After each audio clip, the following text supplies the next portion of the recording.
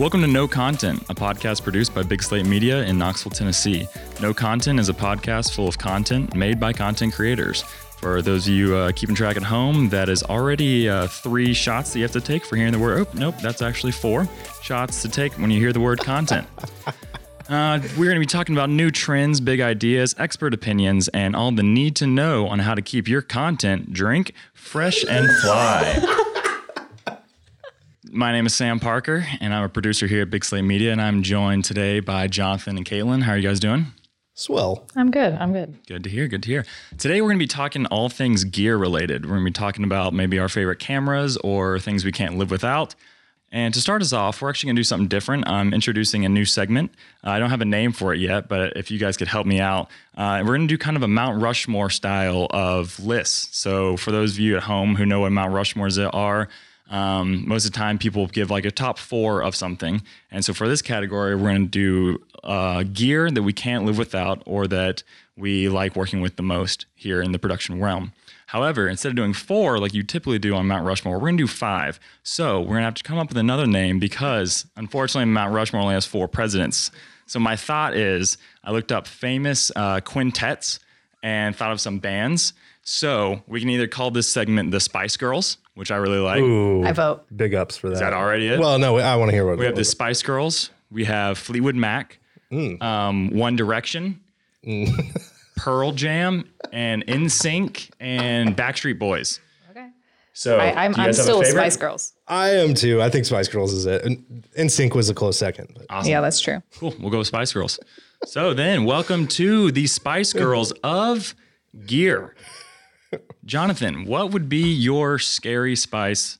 Actually, let's just go by numbers because I don't know all of them. I know Scary and Baby and Harry and Larry. I don't know. So number 1. Actually, let's start with number 5.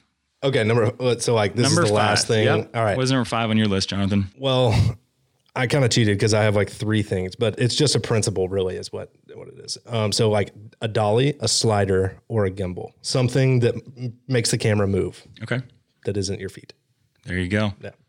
Awesome. Caitlin, what is your number 5? My number 5 is some sort of diffuser or bounce. Same thing. Awesome. Can you kind of go into the importance of why you need a diffuser or a bounce?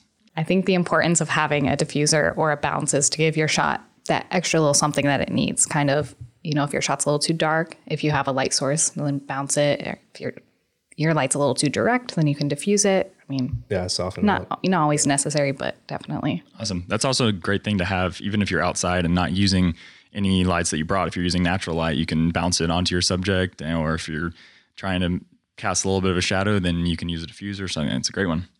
Jonathan, number 4 on your list. What do you got? I have lights. Lights. Yeah, I think lights are a lot of times the things that are left out that really make a shot look professional or really pop. Give it that dynamic look that you need. When you're setting up a shot, are there a certain amount with an interview, do you want to do a kind of a 3-point light system, 2-point, does it matter? Or what do you go for? Yeah, I feel like it totally depends on the look that, we're going for that client or, it depends, but typically, 3-point. Cool.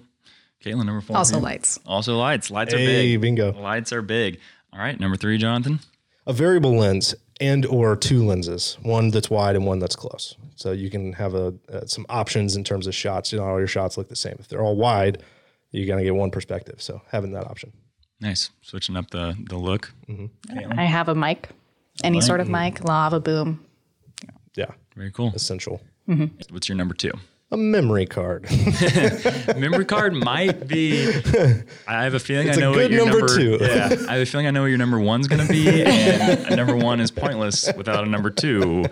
Ew, that sounded kind of bathroom related. I don't know. Some bathroom humor. Yeah, Caitlin, what's your number 2? Okay, mine is a gimbal, particularly the Ronin S, because you could use it as gimbal or a tripod. Nice. And Jonathan, I'm assuming your number 1, and Caitlin, your number 1 is both camera. Yeah. Yes. I kind of grouped my camera and lens together though, and I put a 2470. So that it's variable. Yep. Awesome. That's a perfect springboard into my next question.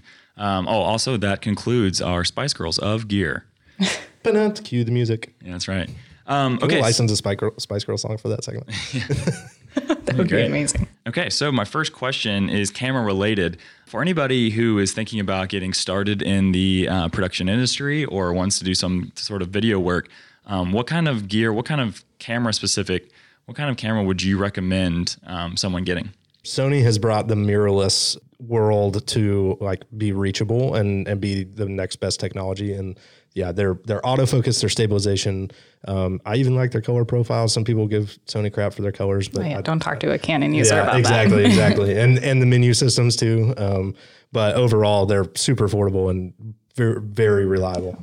Also versatile. I feel like I'm also a photographer, so it's kind of the best of both worlds. You're kind of getting the best bang for your buck with the Sony. Absolutely.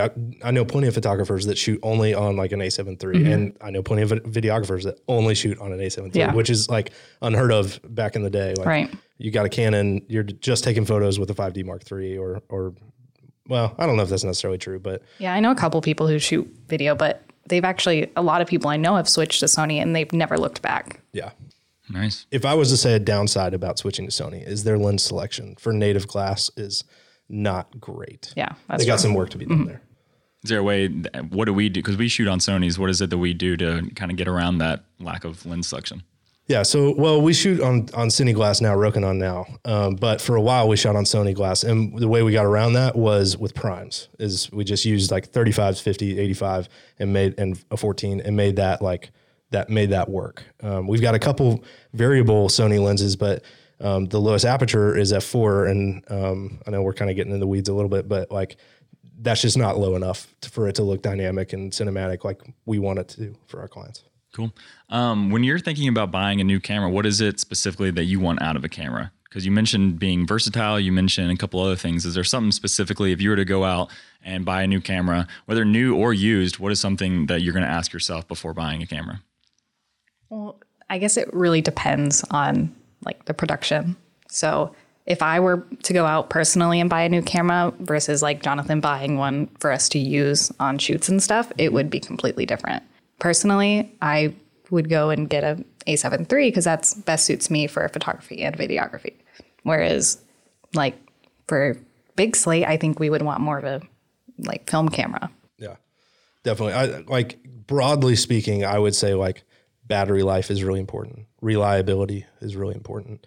And fortunately, the FS7, in terms of our like big camera, FS7, it has both of those things. And so does the A7 III. It has battery life on that thing is ridiculous. It's crazy. Yeah. I think on a shoot, we'll go through more FS7 batteries than we will the A7 III. We'll go through maybe 2. Totally. Maybe.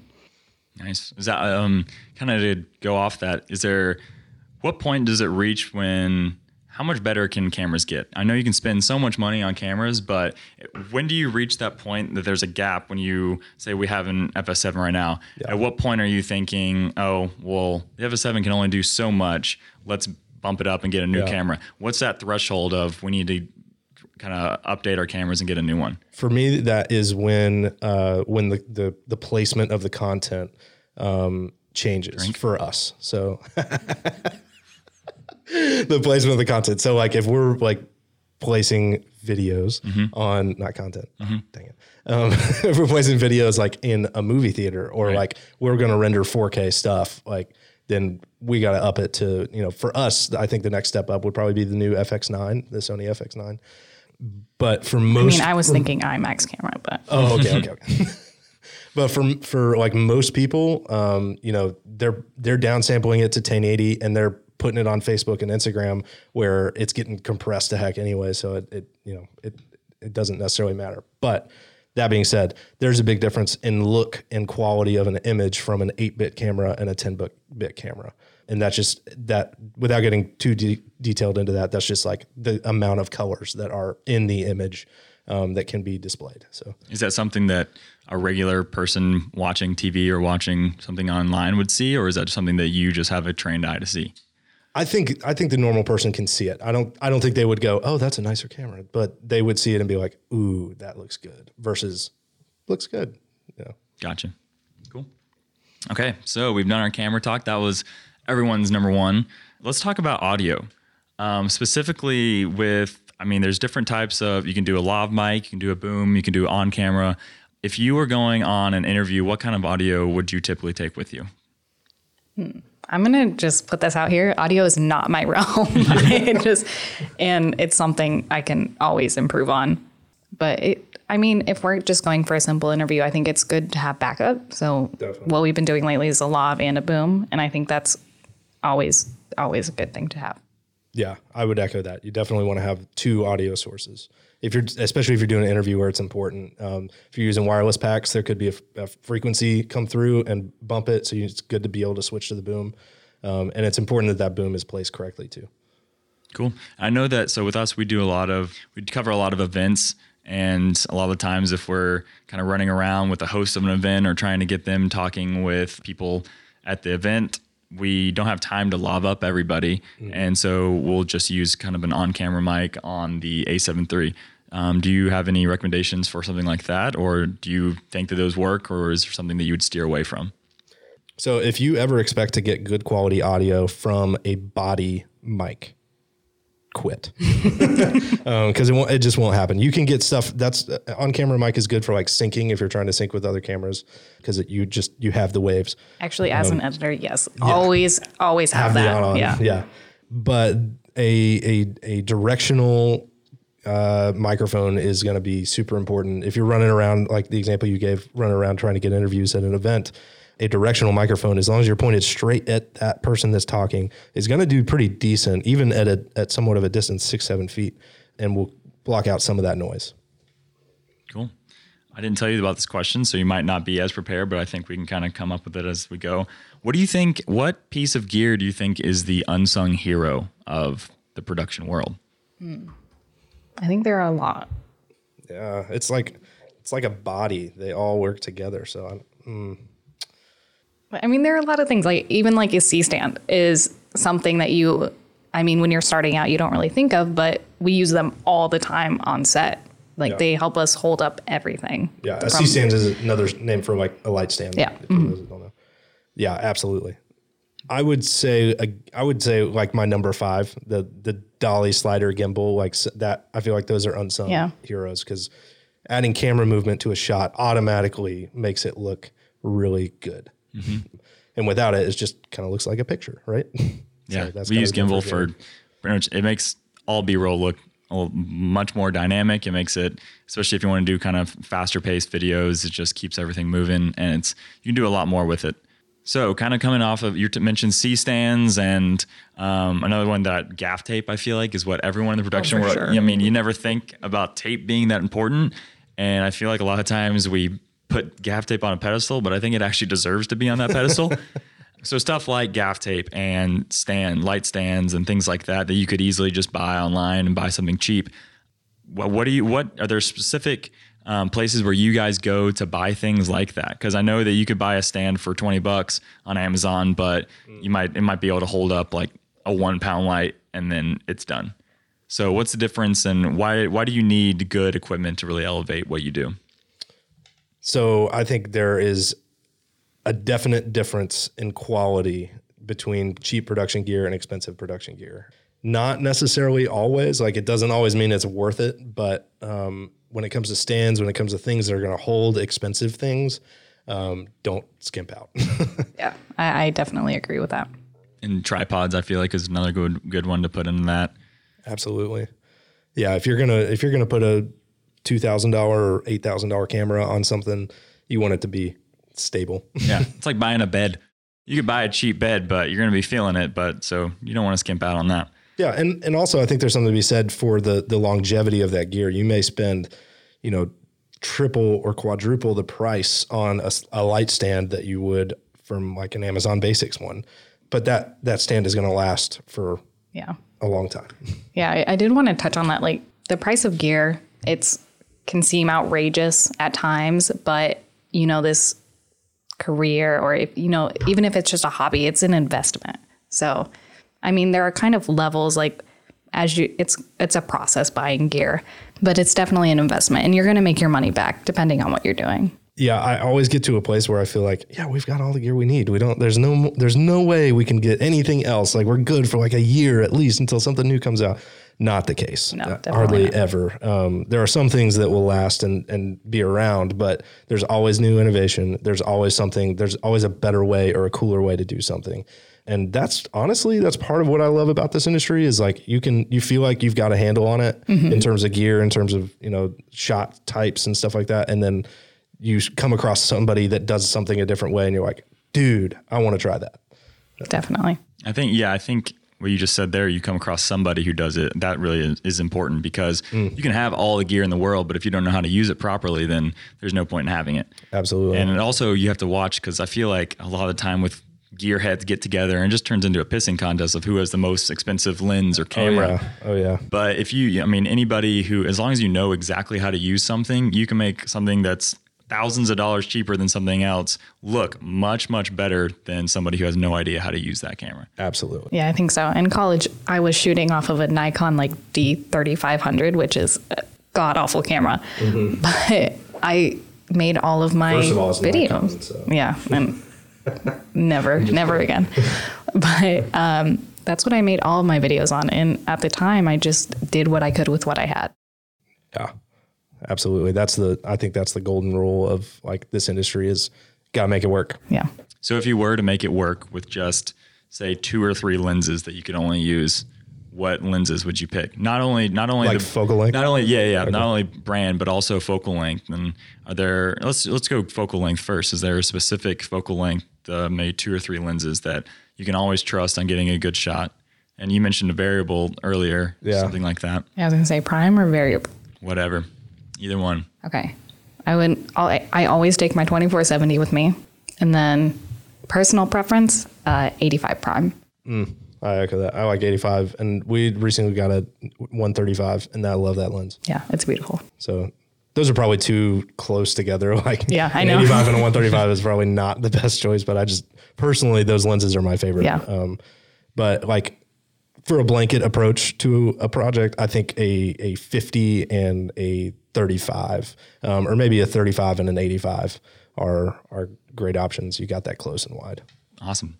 Kaylin, you might not be able to kind of talk about this because we're reaching to a new segment called the Drone Zone.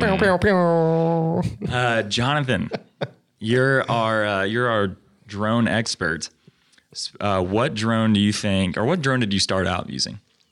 The first drone I bought was the DJI Phantom 3 Pro. And what's the difference between that and what the Inspire that you use now? 10-bit, first of all, interchangeable lenses, range, speed, everything. Everything? Dual controls. Everything. Is there anything, I know with the Inspire, you were talking about earlier this week, the difference in the battery life of the Inspire and things like that. If you had to pick just like the best overall, is it still the Inspire or? No, I think the Inspire has its place in like professional projects. Like you got time to set it up, you know the shot you're going to get, and you've got to have really high quality. If I was to pick like my run and gun drone, it would definitely be the Mavic, without a doubt. That thing folds up so small. The battery life is like 25 minutes of flight versus like 15 on the Inspire. The connectivity is really good. You can still shoot 4K. It's not 10-bit, but it's still a good looking image. So I'm assuming it's probably gonna be similar as camera, but what is it that makes you want to buy a new drone? Like when you reach, what is it that you see a new drone and you might say like, we already have this one. We don't need that one. What's something that makes you say we need to get this one? Yeah. So, right now we've got the Mavic and the Inspire, and it's because they both play different roles. So if we need to be down a dirty run and gun, we got to get this shot and get it quick. Like the Mavic is our go-to. If we need something that we can set up and we know it's going to take a little time and look really good, then we're going to pull out the Inspire. So in terms of upgrading, it just depends on, what the needs are of the project, I guess. Awesome. That was the Drone Zone. Pew, pew, pew. Okay. So just closing final thoughts about any advice you'd have to give somebody who's thinking about buying a new piece of gear or who maybe is on the fence about buying a new camera or a new lens or something like that. Again, it's a process. So, just take small steps. Mm-hmm. I would echo what you said earlier in that it's not always about the gear. It's how you use it. Right. So, focus on that. If you've got a crappy camera now, like you can still make good stuff. It may not look as good as a FS7 or a Red or something like that, but it's in the quality of the content. And if you listen to our Instagram, I saw that smile when I said content. If you listen to our Instagram podcast, we talked there about how kind of the change in dynamic from like video has got to be perfect in order for it to be effective. And now that's just not necessarily the case. You still strive for perfection, right? But it doesn't have to be beautiful for it to be effective for your business. So I don't know. Yeah. I kind of stole one, did like a couple thoughts there, but. Awesome. Well, I appreciate it, guys. I hope this was helpful to anybody who is in the production world or thinking about getting in the production realm. For Jonathan and Caitlin, I'm Sam. Thank you. Thanks.